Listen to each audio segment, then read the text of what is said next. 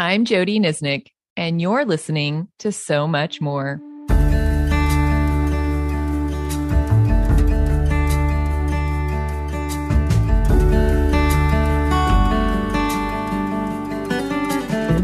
In John 16:12, Jesus stated, "There is so much more I want to tell you." He then pointed to the Spirit as the one who would come, who would further his teaching by bringing his word to life for us. So much more creates space for God to reveal his truth through his word. Today, I'm excited to have Summer Joy Gross with me on the podcast as we talk about the spiritual discipline of journaling. Summer is an Anglican priest and a spiritual director. She's also a writer and has a book coming out with Baker in 2024, and she's the host of the Presence Project podcast. Her passion is to set the table for you so that you can spend time in the presence of God and to give you tools to go from anxious to resting in God. I love that, Summer. Thank you so much for being on the podcast today. Oh, it's such a privilege to be with you, Jody. And I just love what you're doing here of spending time in scripture and then having a conversation and opening it up. So I'm looking forward to this. I think we have similar hearts about that. Well, I'd love for you to just tell us a little bit more about you before we dive in.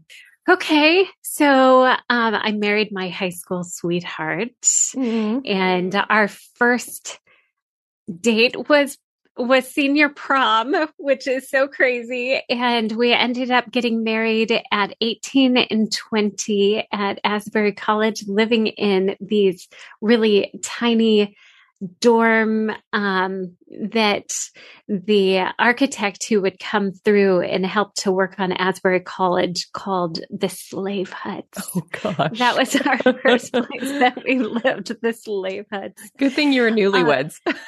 I know. We are like just above camping. But we now have 3 teens, 13, 16, and 17. And it is a wild ride that everyone has tried to warn me about, and I totally didn't get until now. Yeah, so I spend a whole lot of time sitting in the presence of the Lord and saying, okay, what now, Lord?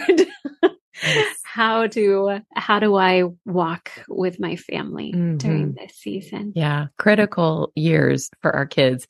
Well, hey, let's talk about journaling. I do want to encourage everyone to go back and listen to the companion podcast because we meditated on a portion of Psalm 111. And I love this psalm because it encourages us to ponder and delight in the Lord.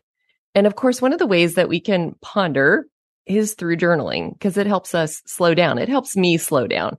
That's one of the reasons why I'm such a big fan of journaling, because I think otherwise I'm easily distracted. I think about other things when I should be praying or thinking about God. And so it helps me engage all my senses so that I'm actually really engaged with what I'm doing. But I would love to ask you, Summer, what has your journey with journaling been like?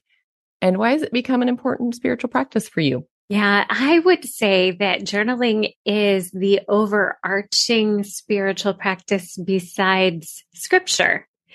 That with all of the different spiritual practices that I engage with, that they come and go a bit, but journaling always stays the same. And so I've got boxes and boxes because I can't seem to throw them away, but I also don't want them to be out. So I've got boxes in the garage. When I was 10 years old in 4th grade, Mrs. Veen was my teacher at Greater Portland Christian School in Portland, Maine. And she brought out a stack of black and white composition notebooks. We put them on the table and hand them out to all of us. And she'd set a timer for 30 minutes. And with that tick, tick, tick of an egg timer, I had the privilege of having 30 minutes to myself with blank pages and just my imagination. And she said, all you have to do is keep your pencil on the paper. But I was also reading a book about a young girl that did short-term missions. Her name was Jennifer. I don't know if anyone else read this book series, but at the end, it was always in letter form. And at the end of every chapter, she said, "It's me, Jennifer." And so because of that series, I started journaling prayers to God at the age of 10. And there was such a gift there for me in beginning to name my emotions and doing that with a God who cared.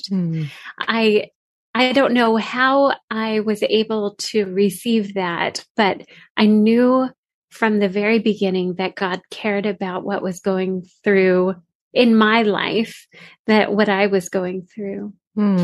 So that's where that practice began. And I still have that journal beginning with some kind of cliche poem about the end of the rainbow or something like that. And experiencing all the way through how I sensed the invitation of the Lord whenever He was doing a big soul movement in me, that I could write about it at night. I could write about it in the morning. I could stay present to the truth that He was carving in my soul by coming back to that truth over and over and writing it, but also writing about it in my natural flow of my life. Like, this is what's happening today, and this is why this is still important today. It sounds like when you were in fourth grade, you got some of the perfection of writing knocked out of you, because she basically taught you, just keep your pencil on the paper. And I think a lot of us are afraid of journaling. Well, probably for a lot of reasons, that somebody might read our journal, maybe one of them, but also I think because some of us just don't feel like we're good writers. And so it's a challenging, or it's a vulnerable experience actually, to start writing when you feel like it's something that's not something you're good at. So I would love to know, like, what kind of encouragement do you have for people that feel like, I just don't like to journal because it's too hard for me? That's such a good question. One of the things that I would say is just do a lot of listing if you'd like to, just like a lot of bullet points and a lot of listing. This is where I am today.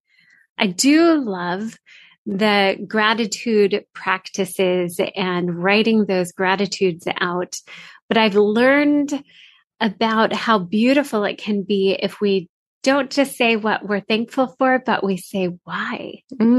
We add the why in, that all of a sudden it goes that much deeper. So I just invite people to just start with lists, listing the gifts of today, listing the struggles of today, even just those places. Or one of my favorite questions is, where have I seen the goodness of the Lord in the land of the living?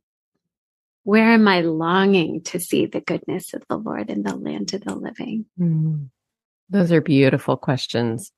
I love that. If you do that repeatedly too, it becomes a bit of another practice called a daily examine, where we're really looking at our lives over and over and over again. We start to see the patterns of God's presence in our lives. That's one of the reasons why I think journaling has been really impactful for me, is because I go back and maybe once a year or so, I flip back through my journal and I start to read some of the prayers that I've been praying, and it jogs my memory for, this is where God showed up, and it builds my trust for He's going to do it again, especially when I'm in a hard season, to go back and read the faithfulness of God in my life that I have written with my own hand. It has been just deeply soul nourishing for me. Have you found that to be the case for you as well? Or do you even read your old journals? Maybe you don't. 100%. No, there's a book by Leanne Payne about prayer journaling. I don't know if anyone else has seen this, but she was doing a lot of writing in the 1990s, and she was InterVarsity's Writer of the Year or Christianity Today's Writer of the Year a couple times. Anyway, so I'm telling you that there's so much deep wisdom there. And she teaches in that book how to journal our prayer. And that particular book has been hugely instrumental in my life. And what she would do is she would do like a grand examen at the end of the year. And she would take a highlighter and she would actually spend like 2 or 3 days just going back and reading and seeing where the Lord had broken through the true breakthroughs of her life, or the words that the Lord is speaking to her over and over and over, and carrying them into the new year, making sure she doesn't forget them. I love that. Well, one of the things that you and I talked about before we started recording was about how brain science is actually helping us see that journaling isn't just a good idea. It's actually something that can lead to transformation in our lives. So talk a little bit about what you've discovered regarding how journaling can bring about transformation for us. Yeah. So the left brain is really logic and language oriented. The right brain is really creative and emotive. And when we bring those two sides together, then we're integrating our brains, and we're actually bringing a stronger sense of kind of a relational prefrontal cortex online, and bringing that to the concepts that we're writing about. Every time we name an emotion, that emotion is kind of pinned to the board in a good way, and we can see it with more clarity and it lessens. So just naming an emotion is powerful. If we name around an emotion, that makes a trauma less intense. It reduces intrusive thoughts. It reduces fight-flight patterns. And it hits the brake on our emotional responses. So I think that journaling is one of the most profound things that we can do for our mental health. Yeah, it almost is like when we go to a counselor, if you've been to a good professional counselor, which I have, and when I have been completely honest with her, it's a bit like the same effect as when I'm completely honest in my journaling. Of course, she speaks back to me, but the Spirit is present in my journaling as well. But I think there's this, naming. When I name something, when it's bringing it into the light and it loses power. I think that's a spiritual principle that God just tells us. Things that are hidden in the dark, they grow and they consume and they become bigger than they should be. And as soon as we speak it, name it, there is like something that lessens there. And I love that you just helped us see actually how that's happening in the brain, and that science supports that. It's definitely been my experience for sure. I think brain science is absolutely fascinating. And the reason why is because the Lord created our brains. Yeah, that's right. He created them so that we would understand how to be even more healthy, how to join with him in his, the way that he created us. So I just think finding out more about brain science is one of the most fascinating parts of my life. Yeah, so one of the things that I was talking about with my mom today is that she was writing out the trauma of her young life. She was extremely neglected as a child. And as she wrote out the lament of what it was like to be neglected and then offered it to another person so she was able to see it and speak the truth of it through writing it down, and then to be attuned to by speaking it out loud to another person. There was like a double healing that happened there. I love that. And I love when brain science and experience actually echoes scripture, and it brings to mind to me Romans 12, do not conform any longer to the pattern of this world, but be transformed by the renewing of your mind. And I think that's what we're doing. We're renewing our mind, which is transforming us. And that's exactly what we're talking about. And the pattern of this world wants, of course, to press us into fretting, anxiety, worry, fear.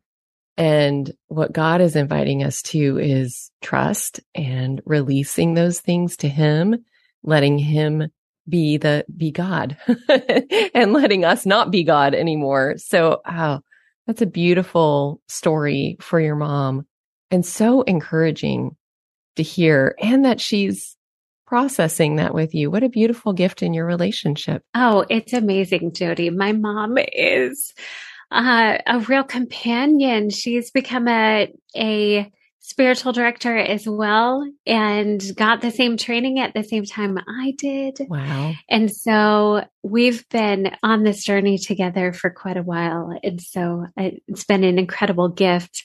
But one of the things that we're taught there is how absolutely essential lament is, and how in the Psalms, which is our book of prayer, right? I mean, he's teaching us how to pray. And it makes some people really uncomfortable who aren't as emotive in their way of talking with God.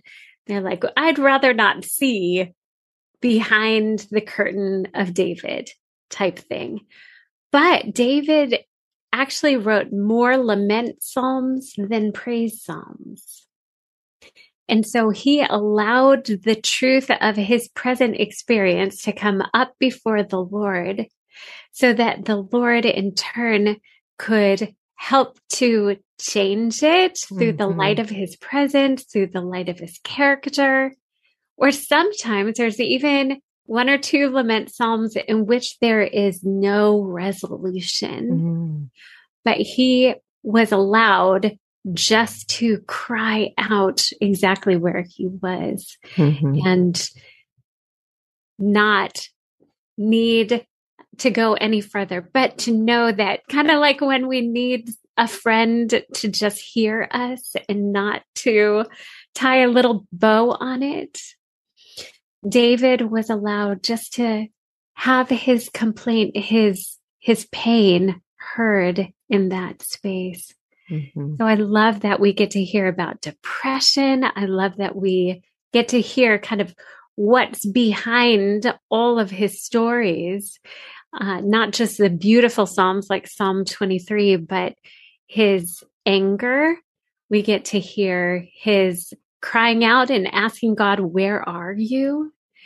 We get to hear this incredible pain, this swirling and rumination of thoughts, and incredible depression. So it gives us the opportunity, the validation that the Lord wants to hear every little bit that we're going through. And just like a mom would say, I want to hear what's going on with you when their kids come home from school. We want to attune to our children. The Lord wants to attune to us. One of the ways that attachment happens, I was just teaching this in one of my Presence Project groups today, was that attachment happens when a child cries and then there's a response. They cry and then there's a response. Cry and response, cry and response, over and over and over. And so God, as the perfect attachment figure who desires a secure attachment with us, invites us to cry so he can respond. Cry so he can respond. So that becomes our job. What's going on deep in our soul that he is inviting us to cry out so that he can show himself faithful. Gosh, that's so encouraging. And I've been thinking of the Psalms almost as an ancient journal in some ways, the record of prayer and emotion and all the whole gamut, just like you talked about. And it has been a place that this past, I don't know, year or more, I have really felt more deeply entrenched in the Psalms than ever, probably the last few years. They have just come to life for me because all of a sudden I start to see the freedom that they are inviting me to, or giving me words to express some of the things that are in my heart that I don't even know how to really frame or give words to. And so they have been deeply, I would even use the word intimate for me as a heart expression from centuries ago to today. Same emotions, same things that we're going through, same grief and longings and hopes and fears are expressed through the Psalms. And they give so much freedom. So I love how you've articulated that.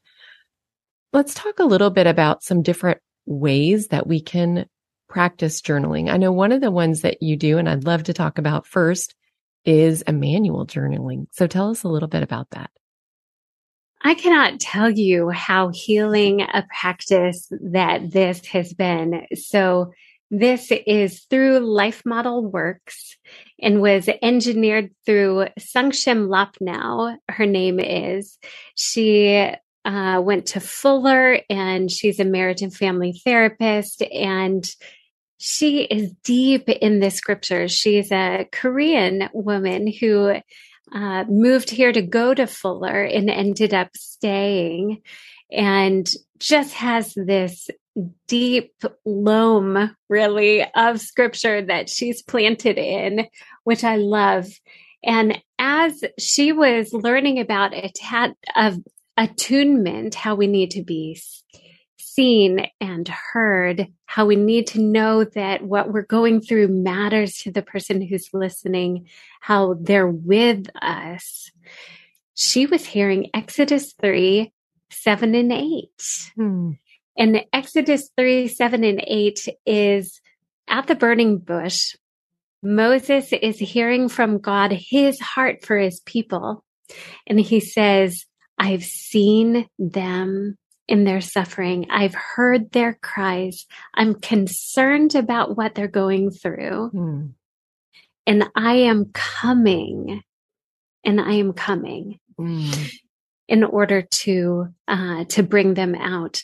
So that became the stages of the Emmanuel journaling, because as you and I know, that same phrasing that God uses at the burning bush, he uses more than once through scripture.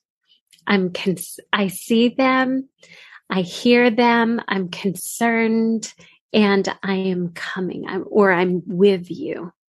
So the Emmanuel journaling stages give us a chance to position ourselves. This is not us journaling to God. And sometimes we can do a little bit of that. I do that.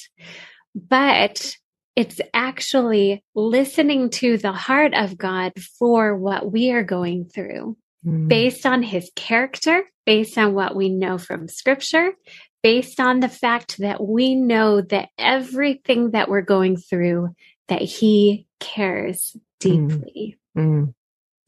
So it starts out with something called interactive gratitude, which is kind of what I was talking about before. We describe something that we just have an overwhelming joy about.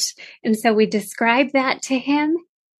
And then we say why that was important to us. Then we listen to his response. How would a good father feel when we come with a heart of gratitude? And so we listen for his delight about our delight. or his showing us that that really was a good gift from him. So it starts out with the interactive gratitude because it also turns on our relationality. It turns on the prefrontal cortex so that we are ready to be in relationship.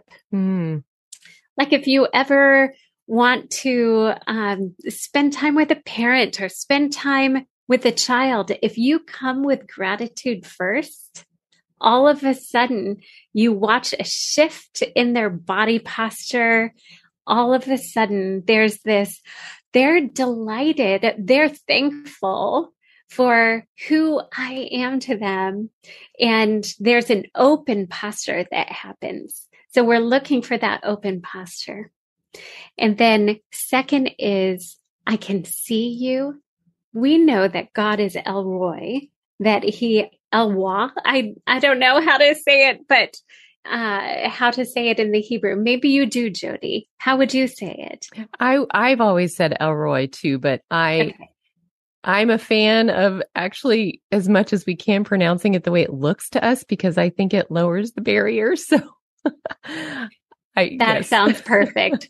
So we know that God called himself the God who sees. Mm-hmm. And that was actually one of the very first names he gave himself in revealing himself to his people. I am the God who sees your pain. I'm the God who sees. So we kind of ask the Lord, what are you seeing just as my physicality right now? Where I'm sitting, you're sitting at your desk. Your breathing's a little shallow because you're excited. Your shoulders are a little bit edged towards your ears because it's been a long day. We just allow the Lord to see us, and we write what it is that we are posturing ourselves to allow him to see in a way, becoming aware of his seeing. So that's number one. Number two is I can hear you. So it's so easy for me to get that sense of internal yuck or some kind of angst that I actually don't know what I'm thinking about. I actually, the ruminations have been going in the background and I haven't put my finger on them yet. And I need the Holy Spirit's help. Yeah. So I'll even ask, Holy Spirit, what do you hear me saying to myself? And so I write that down. And then we have a little bit of a time of listening to how the Lord feels about what we're saying to ourselves. Then the next one has to do with how he sees our dreams, blessings, sufferings, our longings, or what's come up in what he's heard. How does he feel about that? And there's a line in the Emmanuel journaling that says, I know this is hard. I know this is big for you. Sometimes things might not feel big to my husband, but they feel big to me because it's a big part of my story. Yeah. And the Lord knows that. So I know how big this is for you becomes the next one. Then the one after that starts out with this statement, I am tender with your weakness and I long to be with you. There's something about that makes me feel seen, that makes me feel like I don't have to perform, that I don't have to put on perfect clothes in order to be seen, that he's tender with all of the places that I feel like I'm weakest in. And so I can be honest and I can listen to his heart for me. And then the final one is number 6, and it's, what resources do you have for me today, Lord? And then we just sit in quiet and just ask the Lord, what resources do you have So that's the flow of the Emmanuel journaling. And it's actually the flow of what attunement looks like, as we need someone to feel, we need to feel felt, and that they're willing to be an empathetic witness to our life. And so God becomes our empathetic witness, which we know he is already, right? But we have to become aware of and receive the gift of. Yeah, the word that was coming to my mind as you were describing that was compassion, really leaning on the compassionate heart of God and letting him love us as the Father that he is. I love how you even set that up, imagining what would a good father say to his beloved child. A good father would say all kinds of compassionate, loving things. And so such a beautiful experience, it sounds like, that Emmanuel journaling is. So if somebody wants to try that out, where can they find out more or do this practice? Yeah, you can just go online and put down Emmanuel journaling, and Life Model Works is the group that teaches it. And they've got a book called The Joyful Journey that this is a part of. And if I can just say that it has been the largest gift for healing shame in my life. For the longest time, shame used to be a resting emotion in my life. And having the Lord attune to me, speak truth over me over and over and over, has interrupted the shame cycle so that it is not an issue in my life any longer. Praise God. That's an amazing testimony. And what freedom. Like, I can even see the freedom as you talk about that in your posture. And yeah, it's a beautiful testimony. Well, Summer, this has been an amazing conversation. I'm so encouraged by the process of journaling, what it's meant in your life, and even this practice of Emmanuel journaling and how much healing it's provided for you. So thank you for encouraging us and pointing us to the Lord through this spiritual practice today. It has been such a privilege to be with you, Jody, and all of your listeners. And I just pray that you and your pen would be blessed. Thank you. Well, I'm going to do a bunch of links in the show notes so that you can all find Summer. You can find the Emmanuel journaling that we talked about, and anything else that we talked about, you'll find it in the show notes. So as always, I just want to thank you all for joining us today, because we really do believe that Jesus has so much more to say to us. And this is one way we're creating space to listen.